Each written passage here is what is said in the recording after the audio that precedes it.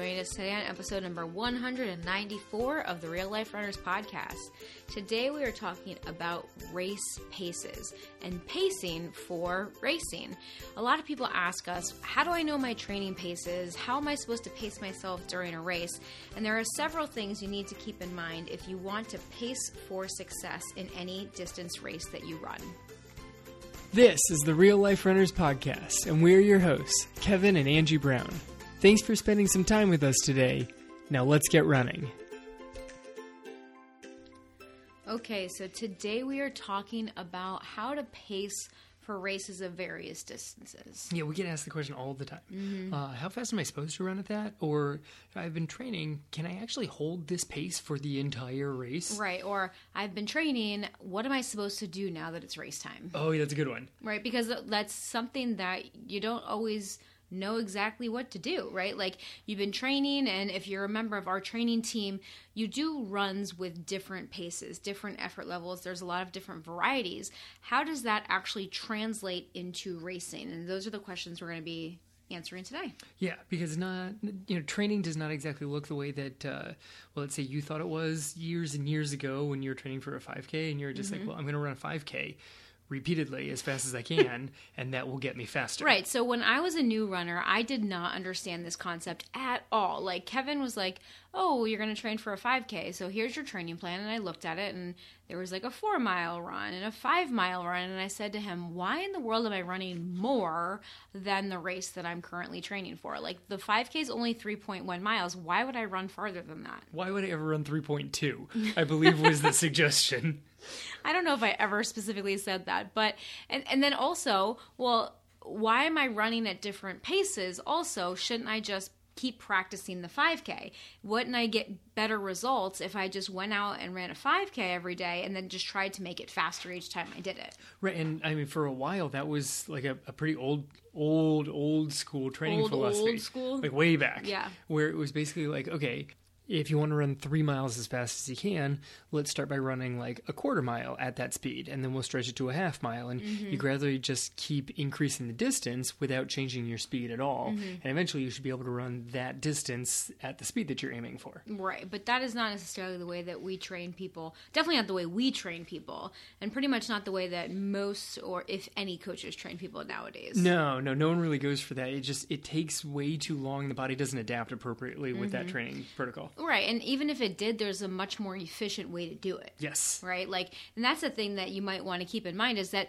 there are a lot of different methods out there that work. Which one is going to be the most efficient for you as a real life runner? And I think that's the biggest thing you want to keep in mind.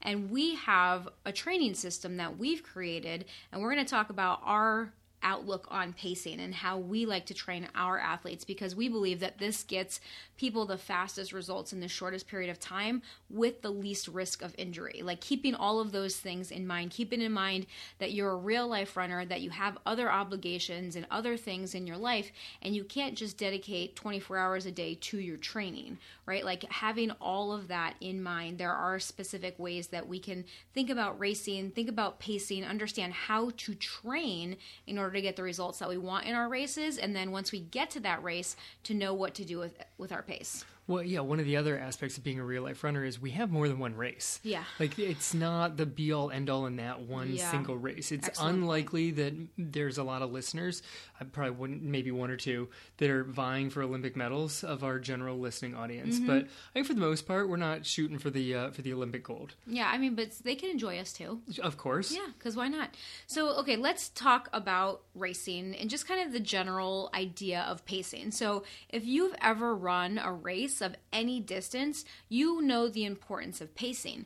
That pacing strategy just changes based on the distance of the race that you're running. Right. So, I mean, there's a couple of different approaches. Like, do you go out really, really fast and then just try and hang on? Do you go out slow and try and close even faster? Do you just try and go the same pace, even pacing or even splits throughout the entire thing? All sorts of different approaches. And how do you even know how to do any of that? Yes, right? well, there's that. So I think that number one, you kind of have to understand what kind of a runner you tend to be first. And if you've never run a race, then just go out and have fun. And Yes. you know what I mean? Like, I think that should be the first thing on your mind is go out and have fun and just see what happens, like have a plan, have something that you kind of have in mind that you would like to do, but just go out there and have fun. We don't usually like to counsel people on like very specific pacing strategies if it's the first time they've ever run a race. This is also one of the reasons we don't really like to recommend people just jump into like a marathon. That's a lot of running out there. Like, try a 5K, see how it goes. Yeah, to like try to figure out how to pace yourself over that distance, I think goes much better if you have had some sort of racing experience before. Right. So if you do a 5K and it doesn't go well, like you take it out too fast or you take it out too slow or whatever it is, you can play with things and try it again in a couple of weeks because you haven't just wrecked your body by trying to run 26 miles. Like, it's hard to try various marathon training strategies week after week because you just can't keep churning out 26. Right. So if it's your first time racing, go out and just enjoy yourself. Don't worry too much about the time on the clock. Just go out and see where you are. And then once you have that baseline, once you have that time on the clock, then you can work on, okay, now let's improve it. Okay, let's take a look at how I ran that race. Did I go out really hard and go out really fast? Did I go out really slow? Or did I kind of find the right balance between that? Is there such a thing as balance? And we're going to be talking about that today. Okay, so let's start out with two of the biggest things that people usually do when they start a race, right? There are a lot of people that just tend to go out right out of the gun and they just take off and they end up going so fast right at the beginning of the race and then kind of fizzle out and burn out towards the end. Yes, hobbling towards the end, sometimes throwing more walking breaks than they were planning on. Yep. I was going to run the whole thing, and there they are walking halfway through. Chest is burning. They feel like they can't even catch their breath. Muscles are just aching all over the place. Muscles are sore that they didn't realize even existed. Like, this That's is never good in the first mile. No, like, this is... You took it out too fast. Unless you're running a 1 mile race. Sure. Like, your legs feel like lead is usually the sign that you probably took it out way too fast, especially if you get any of those symptoms and you can't see the finish line. Right. And then on top of that, right, you start to feel all these physical symptoms, and then a lot of times you tend to go into this mental tailspin. Like, oh, shoot, I went too fast. Maybe you're doing a 5K, and you cross the 1 mile mark, and you look at your clock or your watch, and you're like, oh, shoot, like, this is going to hurt, right? Like, then you start thinking, I went out too fast. This is going to hurt. Look, oh, there's the pain. Oh, there's another pain. Oh, there's a pain that I didn't even know existed, like you just said, right? And then you start to get into this mental tailspin on top of the physical pain that you're already experiencing, and then it just kind of downward spirals from there. Yeah, they're totally just going to build on each other because you told yourself I went too fast, so it's going to hurt. So the first sign of pain is now just going to validate, oh no, this is all just going to be super painful from here on out. I'm going to need to start walking. Yeah, so let's talk about what is actually happening here in your body. So first is that you burned through all of your fast fuel systems before the slower systems fully came online, we shall say. Yes. Right? So basically there are several ways that you can convert energy in the body. And some of those happen when you're running at slower, more cardio paces where you have more oxygen available, and they can convert. It's a slower conversion of energy. So when you're running at easier paces, that energy conversion happens. If you're running at faster paces, your body doesn't have time to really take the time to convert all the energy. So it uses a different system to convert energy in your body, and that system has a very limited supply of fuel. Yes, it has a limited supply. It burns fast. It burns hot. It burns efficiently. Yes, yeah. But it runs out really, really quick. If you're trying to start a fire, pouring gasoline on the fire will make a big giant flame, but it's not going to burn for a long period of time. Whereas throwing big fat logs in the fire, it's going to take a long time for them to get burning. This is the issue. If you take it out super fast, all of your energy systems essentially start up at the same time. It just takes a lot longer for the log to actually ignite and be burning as an actual sustainable fire. So do some of your energy energy systems.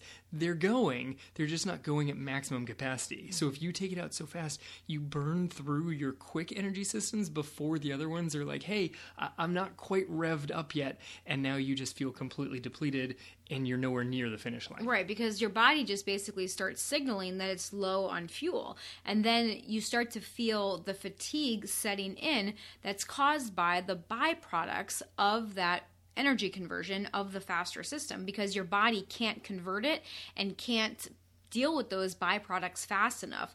And that also then interferes with the efficiency of burning the other types of fuel in the slower burning systems, right? Yes.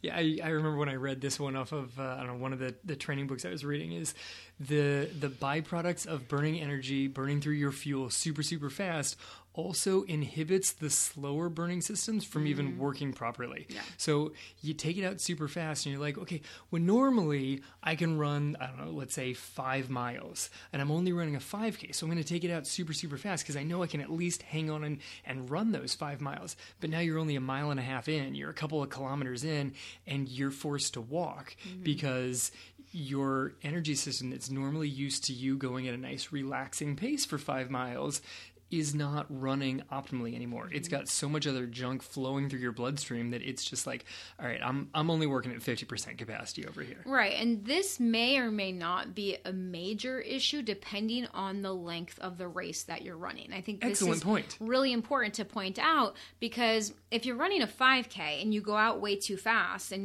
you're really hurting after that first mile, you only have 2 more miles to go. So it's really not that awful. It's going to hurt, right? The rest of the race is going to hurt. Oh, it's hurting. You may or may not perform at your best. Like some people, this is their race strategy. Some people go out and they want to go out as fast as they possibly can and then just hang on for dear life. That is the way that some people enjoy racing shorter distances.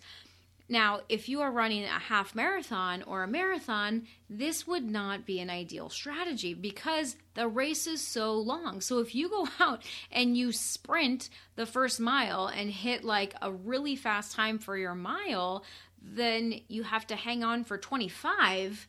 That's not going to usually go well, right? Where you can kind of bank time if you're doing a shorter race like a 5K and kind of give yourself a little bit of a buffer on the back end. You can't really buffer 25 miles if you go out, a couple minutes ahead of pace. No, and there's a saying in marathon training that you don't bank time, you actually always have to pay it back, and you always pay it back with interest. Yeah, that's a great one. I mean, that was one of my first full marathons back. I ran a marathon when I was in college, and the first one back, I took it out, and I didn't know who the other guy was, and turns out I had coached against him.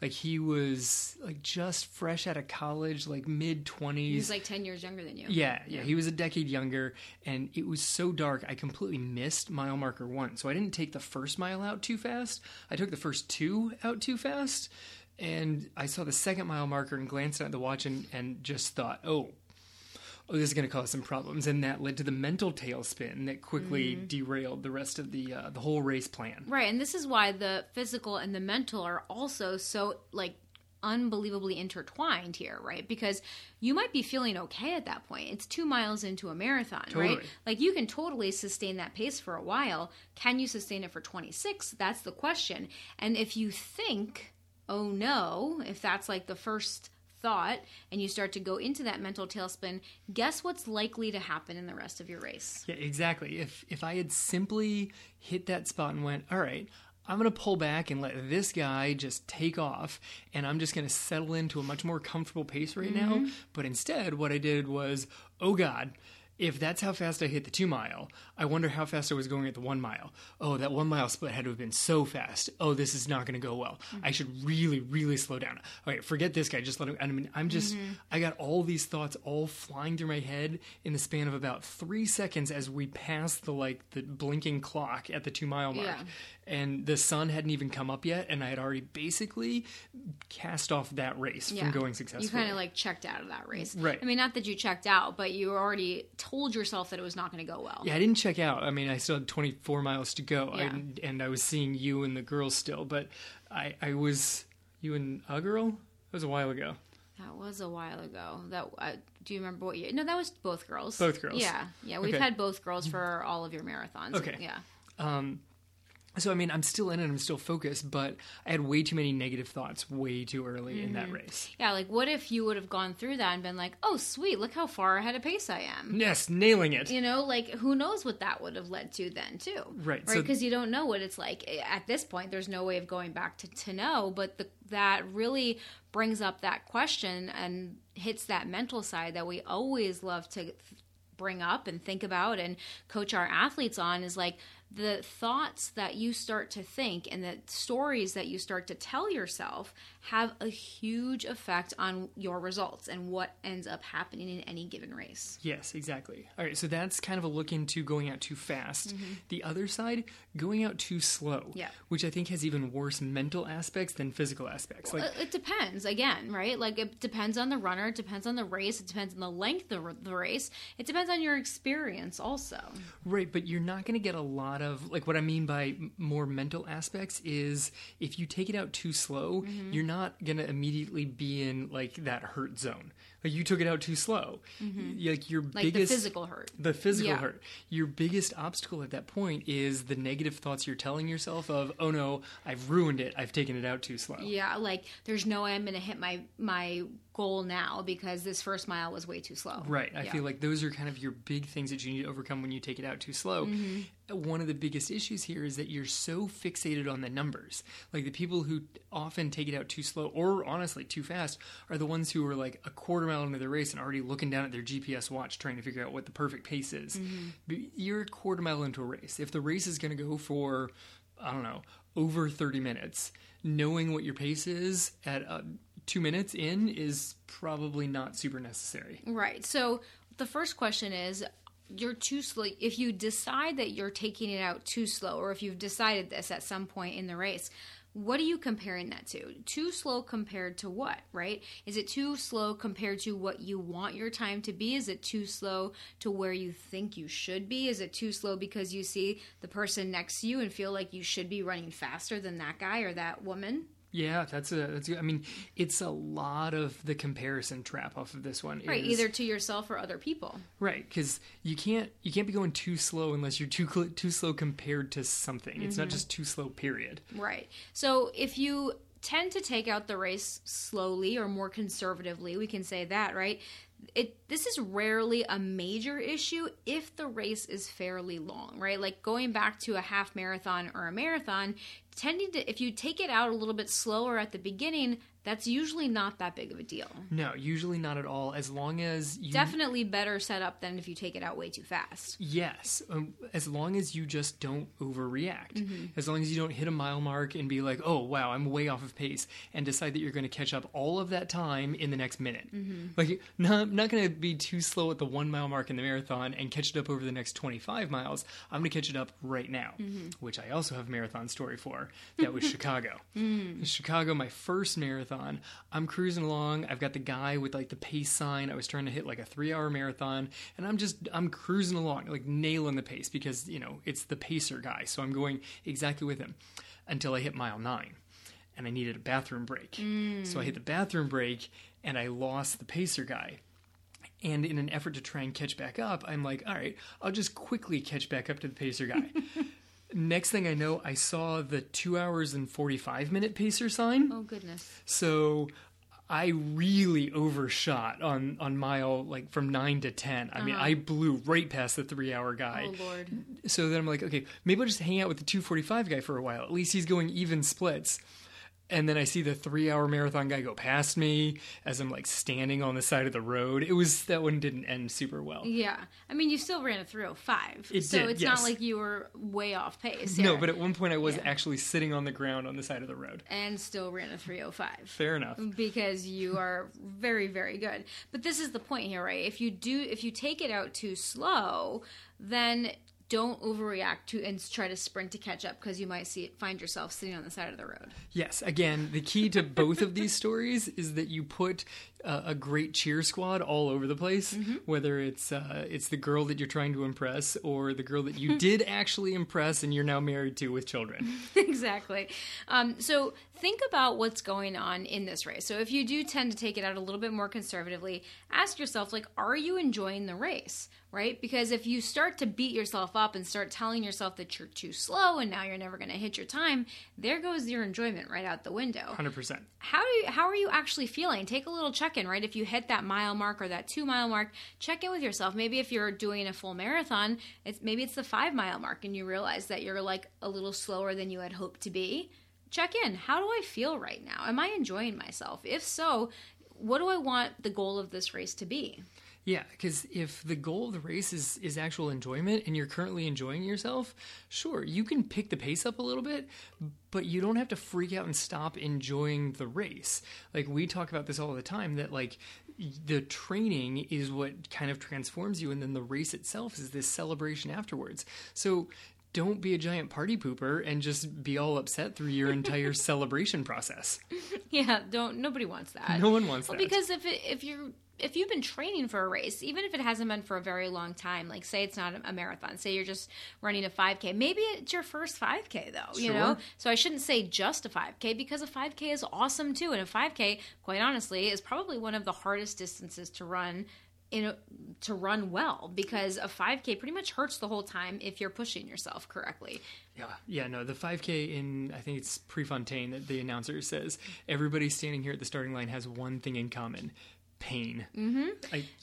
Yeah. And so, whatever distance race you're choosing to run, understand the point of the race. Like, are you just there having fun? Maybe you're there with your friends. You just want to enjoy the race atmosphere. If so, then does the pace really matter? Does the time on the clock really matter? I know that that was my goal for when I ran Napa to Sonoma. I ran a half marathon from Napa to Sonoma, which was amazing, and it was a part of a girls' weekend. Like, we went out for our girlfriend's birthday, and we did a ton of wine tastings and, all sorts of fun Napa things, and there was a half marathon also that got thrown in there, and they did wine tastings in the middle of the route.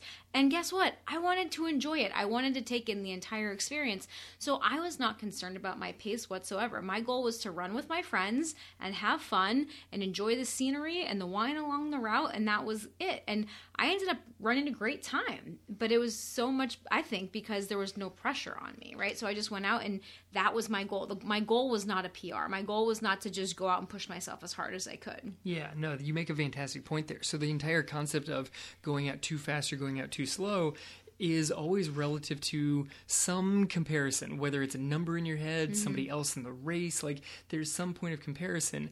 So can you actually be too fast or too slow when the goal is simply to enjoy the process? Like, you're not too fast for enjoying it. You're not going too slow to enjoy the process. Like, you can simply just enjoy the whole event. Right. And so again, this goes back to, what do you want to get out of this race? What is the point of this race? Are you just there to enjoy yourself and to take in the experience? Or are you trying to actually push yourself and challenge yourself and see what you're made of? And this kind of, and when we think about, am I too fast? Am I too slow? It makes me think of Goldilocks and the Three Bears, right? Like, this one is too hot, this one is too cold, and this one is just right. Like, is there such thing as just right when it comes to race pacing? Like, is there that perfect pacing that you can hit that's not too fast and not too slow, but is actually just right? And it depends on what you're set up for success. Like, if you're actually really trying to key in and hit a very precise number in it, maybe you're going for like a qualifier time or whatever it is. Like, you're trying to break 4 in a marathon or 2.5 marathon, like whatever the number is that matters to you, then sure, there are more optimal ways of racing it. Right. But it also is not necessarily just because it's the scientifically proven optimal racing strategy. That doesn't mean that it's optimally proven for you, because every runner is still an individual. Right. And so is there this perfect pace that you can do? Like, that kind of assumes that there is this perfect range for success, and that if you're in that perfect range, then you will succeed at whatever it is you're doing. But what happens a lot of times in that situation, say you go out and your goal is to hit 9-minute miles so that you can break 2 hours in a half marathon, right? Yep. So you go out and you're just nailing it, right? You're nailing 9-minute, and you cross the finish line and you hit your goal. You're under 2 hours. And then you think about it and you're like, well, that feels pretty good. Like, I feel fine right now. I wonder if I could have gone faster. And I think that's where the Goldilocks principle kind of has the little crack, right? That, could you have gone faster? Quite possibly, Maybe. right? Maybe you could have, but you won't know that because you didn't actually go out and push yourself. You were just tied to that pace. So maybe you did hit the pace, maybe you did hit your goal, but could you have possibly gone faster? You'll never actually know. Right. So when you really carefully tie together your training and your racing, then you can kind of key in and you have a lot less of those crazy surprises where it's like, I crossed the finish line and I really think I could have gone several minutes faster. Like you might be able to be like, yeah, I might have been able to shave a few seconds off, but you're not going to question quite as much of, man, I wonder if I could take 15 minutes off if I did that race in a different pacing strategy. You know, you key in and make sure that you train so that your training is more tied into your pacing and kind of gives a suggestion, an idea of what you're expected to be able to run. Right, but sometimes it's really nice to go out without any expectations and just kind of Like see your what race. happens. Right, yeah, that takes me to my Key West half marathon. Oh, that's a good one. Right? Like, because that one, we've talked about it on the podcast before. The weather was insane. The race got pushed back by 2 hours. Everything was up in the air. My goal was to run a PR. I had a pace in mind for it. And then I was just like, whatever. And I just took off. And I hit the first few miles were way ahead of pace. Like I definitely went out faster than I had anticipated, but I felt really good. There was quite the tailwind for the first few miles also. Well, there was just a lot of wind period that day. And I just was feeling really good. So I was like, okay, well, I'm just going to go with it. And going back to that mental side of things, I could have freaked out and been like, oh shoot, this is not going to go well. I better slow down. And I had that thought, like when I hit the mile 2, my split was like 8:08 and I was shooting for like an 8:45, so I was like way ahead of pace and I was like, ooh, should I slow down? And I was like, I feel good, let's just see what happens, right? So there are ways that you can just kind of check in with yourself during the race and then kind of make a decision in the moment, and I think that the more you race and the better you've trained and the longer you've trained, the more you know yourself, you can make more of those in the moment decisions, right? Because sometimes we tell people don't make any decisions in the moment. It's not a good idea. Just stick with the strategy that you came up with before the race. That's what you should do. And then there are times where, maybe it's time to play a little bit. Yeah, I mean, this is one of the really fun aspects of coaching some of the kids through high school. When they're freshmen and they have no clue what they're doing, some of them, it's really helpful if you can give them all right, I'll see you at the 1 mile, I'll see you at the 2 mile, try and be hitting these times, and then we'll key off of try and stay with this person in the race. Yeah. By the time they get to seniors, if they've really been practicing and training and they're focused, and when they race, they after the race, they'll talk about it, they'll think about it. It's not just I don't know, I guess I ran a race, I'll move on with my life now. Our senior captain on the girls' side this year, when she hit regionals, there was no racing strategy. It was you're going to go out there and push as hard as you can to make sure that you can win it. Here's some people that you might want to key in on. Here are a couple of suggestions of things that may show up in the race, but honestly, you're really good at racing, so just go out there and race. And there was no numbers in any of the conversation with it. Yeah, exactly. And when you're racing at that level, it does kind of get different, right? Because it's not necessarily the time on the clock that matters. It's the place. Yeah, place right? mattered so much more than the time on the clock. All right, so let's start out by talking about how to do this by thinking about training for the race that you're going to run. So what is the best way to pace a race? All right, so your major rule off this one is the longer the race, the more even splitting will benefit you. So even splits, for those of you that might be new to running or new to racing, means that you're hitting the same mile time each mile. So if you are running a 5K and that's 3.1 miles, you're basically trying to hit the same pace for mile 1, 2, and 3. So if you're hitting mile 1 at 9 minutes, then you're hitting mile 2 at 18, then you're hitting mile 3 at 27. Right, and if you're outside of the U.S. and you work in kilometers, it actually divides out even better because it's a 5K and it's not 3.1 miles. So your division works way, way nicer. There you go. Okay, so the longer the race, the more even your split should be. So if you're running a marathon, you should try to make your splits, your miles, as close to each other as possible. Right, and there's been some quality research done on this by one of the top U.S. marathon runners, Jared Ward, who actually has his own lab and research on this. When he qualified for the U.S. Olympic team, his first half and second half like within the trials were within like 2 seconds of each other. Like he just perfectly even split it. And it was just like, well, that's the optimal way. That's what he had proven to himself. And part of this is because he'd done the experiments, he thoroughly believed that even splitting was the best way to do it. You got other people out there that are like, actually, I really thrive on taking it out a little bit faster. And other people are like, I like to be conservative on the first few miles and settle into the pace before I really start racing.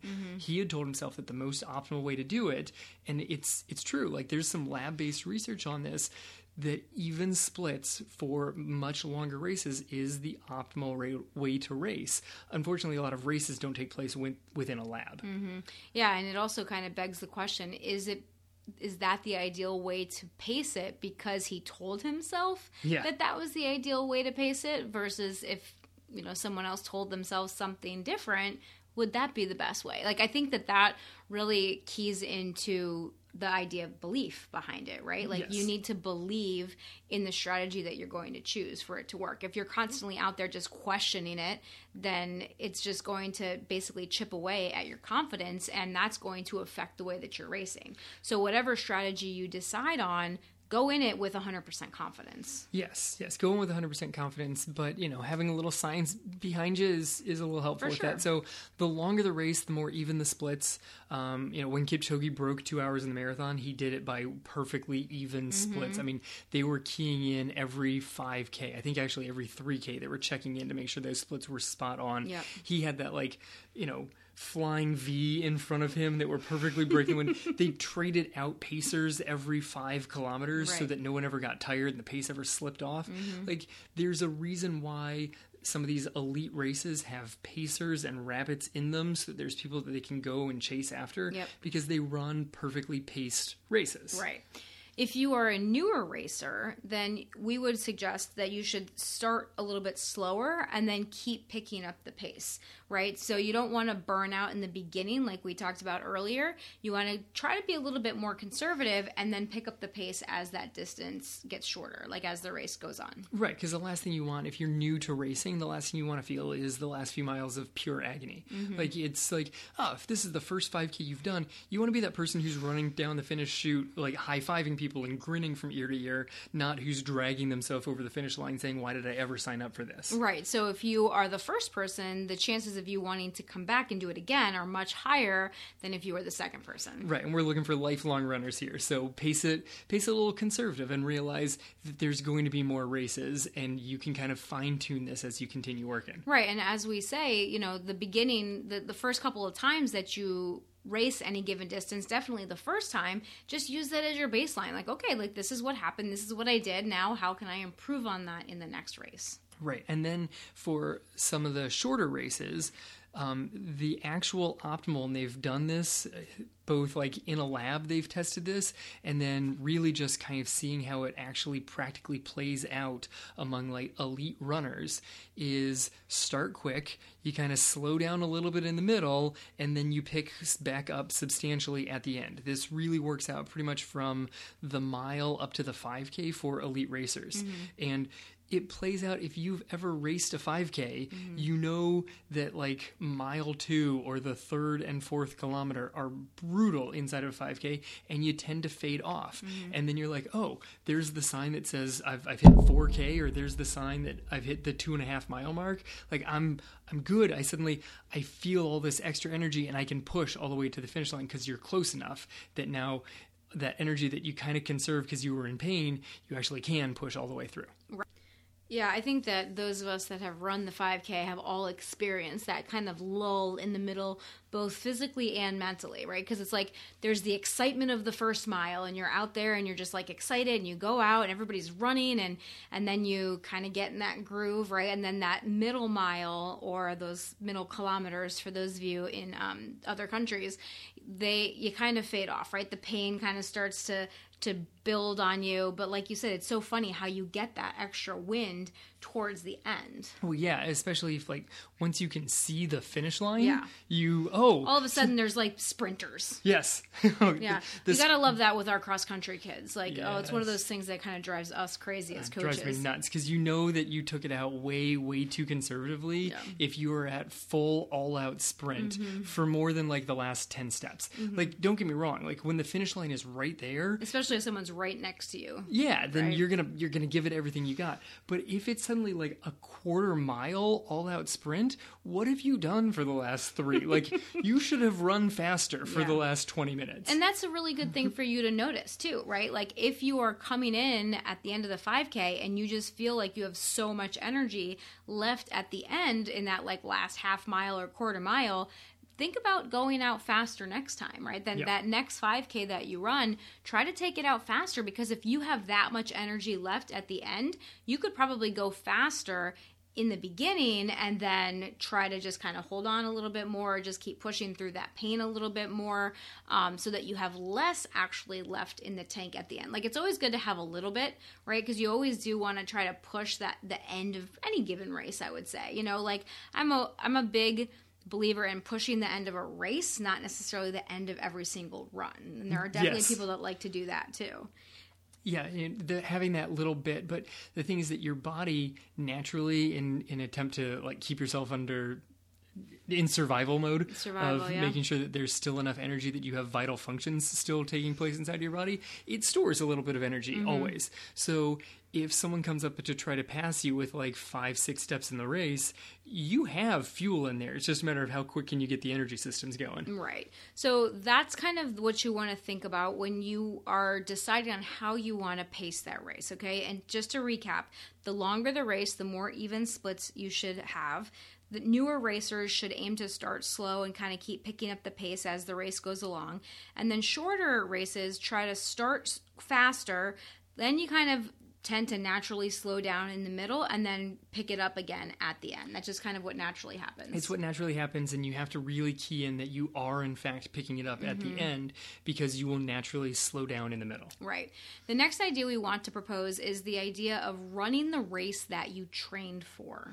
Yes. What does that mean? Okay, so there's train for the race that you're actually going to run, and then once you've showed up at the race, run the race that you trained for. Like, if you're the kind of person that's like, okay, I'm going to evenly split this, then make sure that that's actually the strategy that you go into after someone fires the gun. Like, you're like, all right, I'm going to take this out nice and comfortable so that I can evenly split, and they fire the gun and suddenly you're all out sprinting. What just happened to your racing strategy? Right. Or maybe the person next to you starts sprinting and you decide you're going to keep up with that person. Yes, I may have been there. Yeah, but then you're not running your race. The race that you already decided on, the one that you came up with the strategy for, you just threw it out the window right at the beginning when the starter's gun goes off. I don't know how well that's going to go. I mean, it might go great. You never know. That's like, again, what happened to me. Like these things have happened to us in the past and had fine results. They've also happened to us in the past and had terrible results. Right. Well, I shouldn't say terrible, just different. Different results. Slower results. If the race goes out faster than expected, like you're in a group of people and you're like, okay, I've seen these people in races before. I think I can hang with these people. And for whatever reason, they all just go out pretty quick that day. You should be prepared to run your own race. You may end up running solo, but at least you're running the race that you're prepared for. Yeah. Like, if you didn't throw in a lot of this like higher end speed, you're not really physically prepared to suddenly take it out way faster that day. Yeah, during your training cycle. Yeah, if you didn't train at that higher end speed during your training cycle, suddenly being like, yeah, I feel like race day's the time to give it a shot at this pace. No, it's not. It's really not going to be the time. Yeah. The Like if you've been practicing 5K race pace, then that's what you should try to go out and hit. Right. Or marathon race pace or whatever it might be. Right. So the opposite is also true. If the race goes out way slower than expected, like you were going to be with a group of your friends, and suddenly everybody that you were going to group up with, they've decided that it's going to be a much more relaxing, oh, we're just going to like take it real comfortable today, and you showed up fully intending to race, you also may end up solo, but you're still going to be able to run the race that you actually prepared for. Right, and I think we've all probably been in that situation, unless you're with your toe on the starting line, where you kind of find yourself in the pack, and then the race starts going, and you want to start running, but the crowd that you are in the middle of isn't running fast enough, right? Like, and then you have to kind of start weaving through people, and that slows you down, and then you start to get frustrated because you're trying to get around people, and then you have the walkers that are in front of you. Like, come on. Like, if you are Why do you have walker, a stroller? If you are a walker, if you have a stroller, please start at the back. Like, and that's not to say anything bad about those walkers. I'm glad that they're there. But if you're going to walk, you should be at the back of the race so that you can let the runners and people that want to race and actually run get up ahead and not have to weave in and out, right? Yeah, no, there's nothing wrong with the walkers. No, in I the love race. the walkers. They're fantastic. And run walkers, great. Position yourself appropriately at the starting line so that you're with a crowd of who you're supposed to be. Yeah. And if you're a stroller runner, really just carefully check and make sure strollers are actually allowed in that race. Well, and it's this, yeah, definitely. But the same thing goes for you if you're a runner. Like, if you are running a 5K and say you're shooting for a 10-minute pace, that's fantastic, but your toe should not be on the line. Good point. Right? Like, let the people that are trying to win the race, that are trying to run 15, 16, 17, 18-minute, for the 5K, their toes should be on the line. If you're trying to run your best time, that's fantastic. But a lot of these races are chip times now, which is great because it doesn't matter when they fire the gun.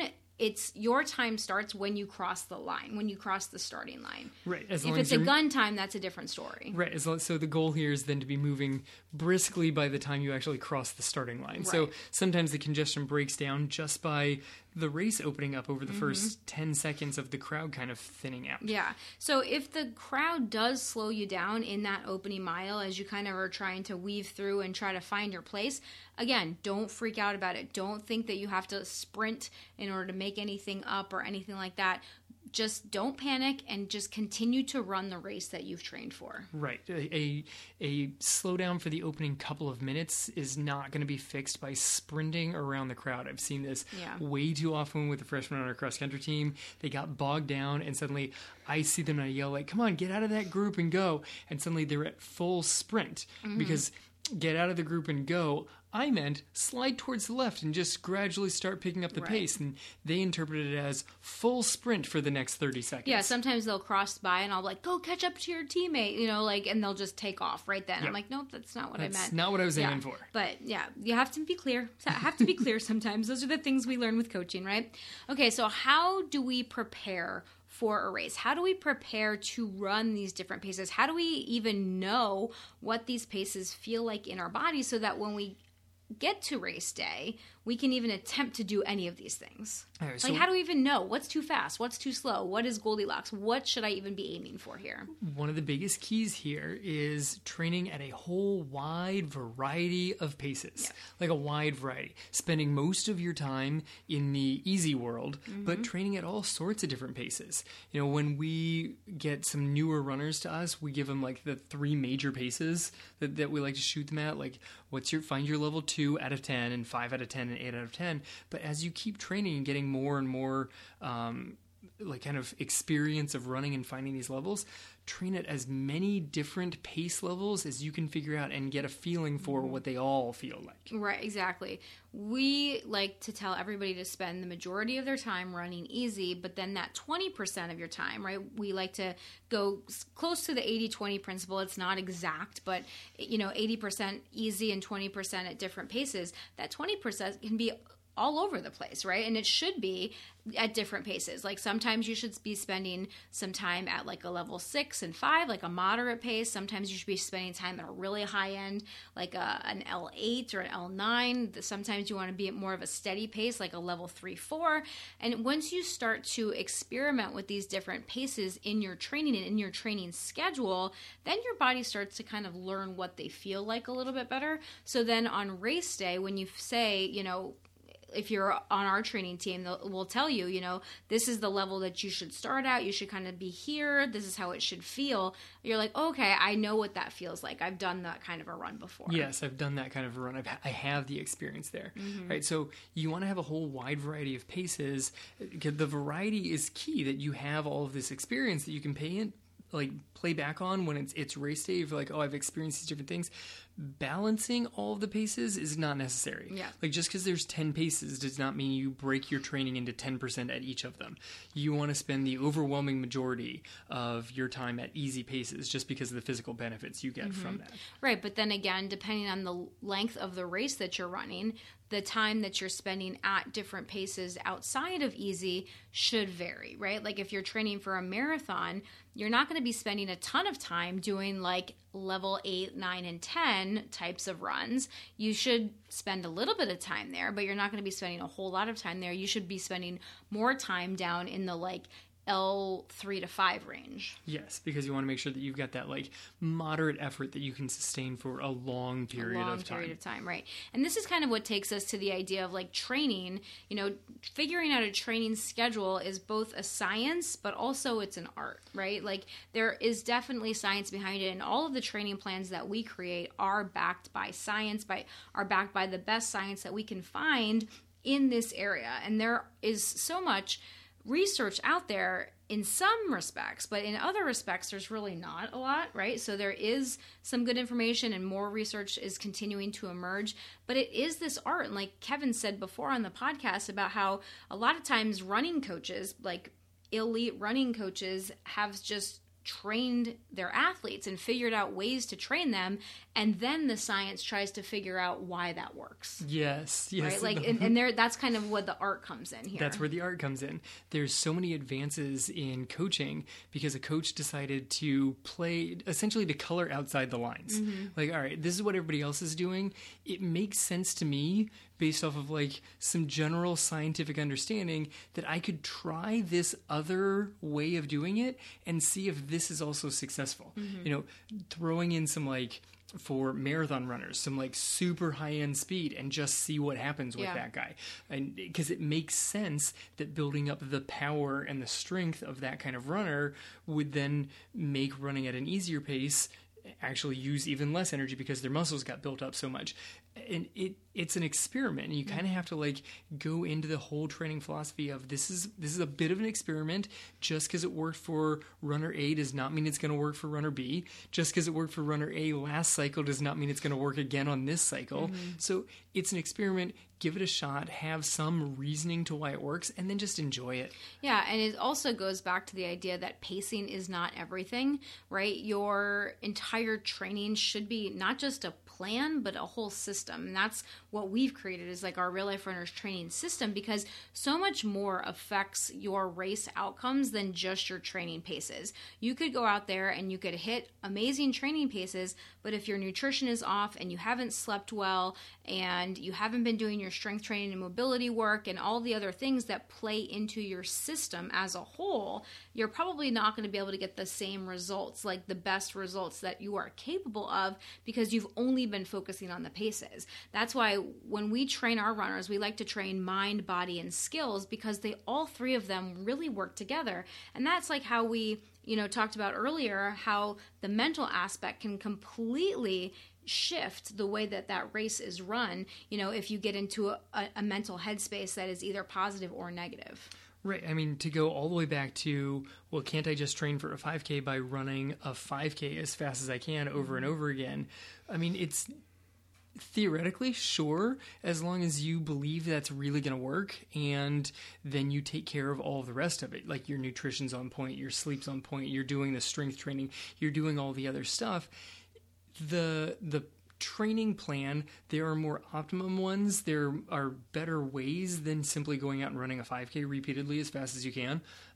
There's probably more entertaining ways of doing it also, which is definitely plays a key role in training, is making sure that you actually enjoy the process. Yeah, are you having fun? Yeah. But there's more than simply the running to a training plan also. Exactly.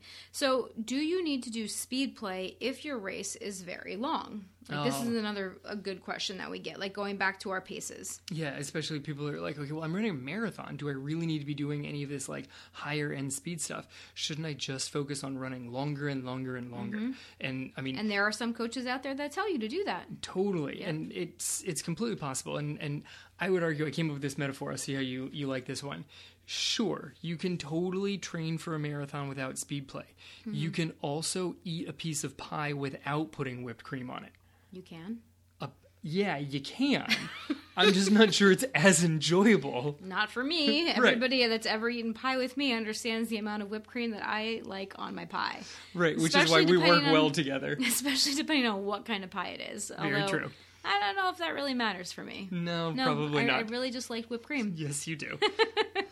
So it might just work, right? Like if you just go out and run at an easy pace and just continue to increase the distance, that could work. But it's also a lot more fun to do some of the other stuff, and it's a lot more effective for most people. It's a lot more effective for most people.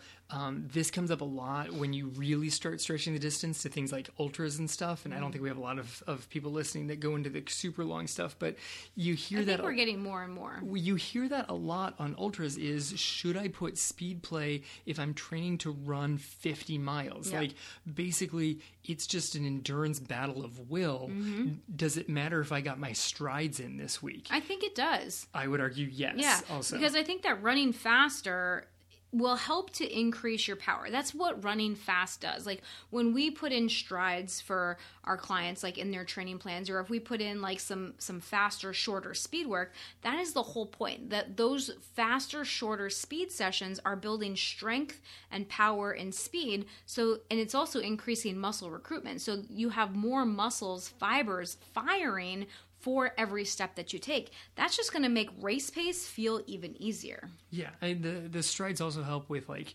maintaining your cadence consistency. Like if you're out on super long runs, towards the end of them, you're going to start slogging along and into that like shuffle mode, and your cadence is no longer pretty and clean and quick and everything. Throw in some strides in there, and you're back to, oh wait, I'm supposed to land nice and light on my feet and quick little steps here. It's going to help. It's also going to help maintain your range of motion.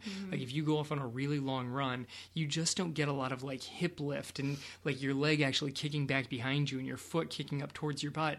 Like kick in a few strides. Don't go crazy. Like you don't need to be nuts on these things, but put strides in a couple of times a week just to remind your body, hey, you can go fast. You can go through this whole range of motion. It's a healthier way to train. Right. And going back to the energy systems that we talked about earlier in the episode, if you throw in some faster paced running, that's going to help to strengthen those energy systems that slow running doesn't always emphasize, right? Those faster burning energy systems, you want them working as well, even if you are doing those longer races, because if you're doing a really long race, you want all energy systems on board, right? Like all systems are a go. Like Houston, are we ready? Yeah, no. In the last few miles of a marathon, I don't care what energy system's working. Like something, whatever form of fuel I can still be burning, I need to burn it. Well, and when you take in fuel, when you take in those simple sugars like goos and jelly beans and whatever else you're liking to take in during the race, that's what energy system you're using. You're using those faster burning energy systems. That, goo that you're taking in doesn't like get converted into fat and then convert from fat into energy. Like that doesn't happen. Like you need your faster energy processing system on board, ready to take in that energy, convert it, and then give it right back to you in the form of energy and power. Right, and that hill that shows up towards the back end of the marathon, like you're going to suddenly need that little boost of energy. You need to make sure that all of your systems are good to go, that you've got the strength to get up the hill in the last few miles. Like down here in Florida, everything's a pancake, but that's not true everywhere in the world. Sometimes race directors feel as though there should be hills towards the end of the race, and you have to be prepared for those. And running faster and maintaining range of motion and your strength and your speed, all of that is super important. Absolutely. And then finally, what about run walking? Like how does that fit into racing, and what should we do? How do we pace ourselves if we do a run walk system? Okay, so the same overall philosophy applies. Is I don't think you should ignore any system. Like I think that every person, no matter what race you're aiming for, should do easy running and medium running and hard running. I just think that that's the case. It's just a matter of how much of each. So if you're run walking, you're training for a longer race, you should put most of your like higher intensity stuff, not the easy training, but your higher stuff, emphasize the medium efforts for your longer races. And there's several ways you can do this.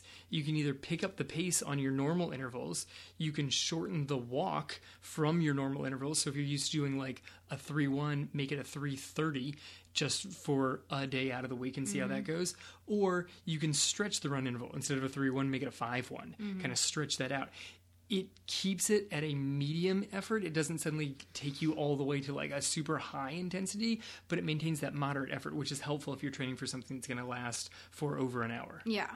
But if you're, on the other hand, if you're training for shorter races, you want to emphasize more of the higher efforts in your training. So you want to be making sure that you're doing shorter intervals at higher speed and allowing some, maybe a little bit longer of a walking break so that you get your body used to running at those higher end speeds. And then when you get into the race, you want to kind of go back to what your normal intervals are, but you are able to then push those intervals a little bit higher, make that pace a little bit higher than on like your normal training runs. Right. So whether it's a longer race or a shorter race, you're still doing medium, you're still doing hard. It's just a matter of which one is kind of more of the emphasis of the week. Exactly. All right, so if you are lucky enough to have an in-person race near you, let us know how it goes, all right? Try some of these strategies. Let us know which one you chose. If you're in our Real Life Runners tribe, put up a post on how your race went, or just shoot us an email. We would love to hear if you employed some of these strategies and how they worked out for you, because that's what we're here to do. We're here to help you guys learn how to run better and enjoy the process and just keep improving as runners and as people. Yes, improve as runners and people. Just bring some joy to the running community. Bring some joy. All right, guys, so that's what we've got for you today. Hopefully that helps you figure out how you want to pace during your race. Reach out. Let us know how it goes. If you're not following us on social media yet, we are at Real Life Runners on Instagram and over on Facebook. So make sure you follow us there. We post all sorts of great training tips every day of the week over on Instagram. We post different workouts, strength workouts, mobility workouts. We post mindset things, all the things you need to help you become a better, stronger, faster, and happier runner, someone that's out there able to enjoy themselves and see improvement in the process. So as always, thank you so much for spending this time with us. This has been the Real Life Runners podcast, episode number 194. Now get out there and run your life. Hey, if you enjoy listening to this podcast, you have to come check out the Real Life Runners training team. It's our monthly coaching program where we take all of this material, we apply it, and we take it to the next level. We teach you how to train your mind, body, and skills for true and lasting success in your running and your life. We offer customized training plans, live coaching calls, and one-on-one coaching, along with our proven system to help you transform into the runner you want to be and achieve your goals. Come join our team over at realliferunners.com/team and start to truly run your life. We'll see you there.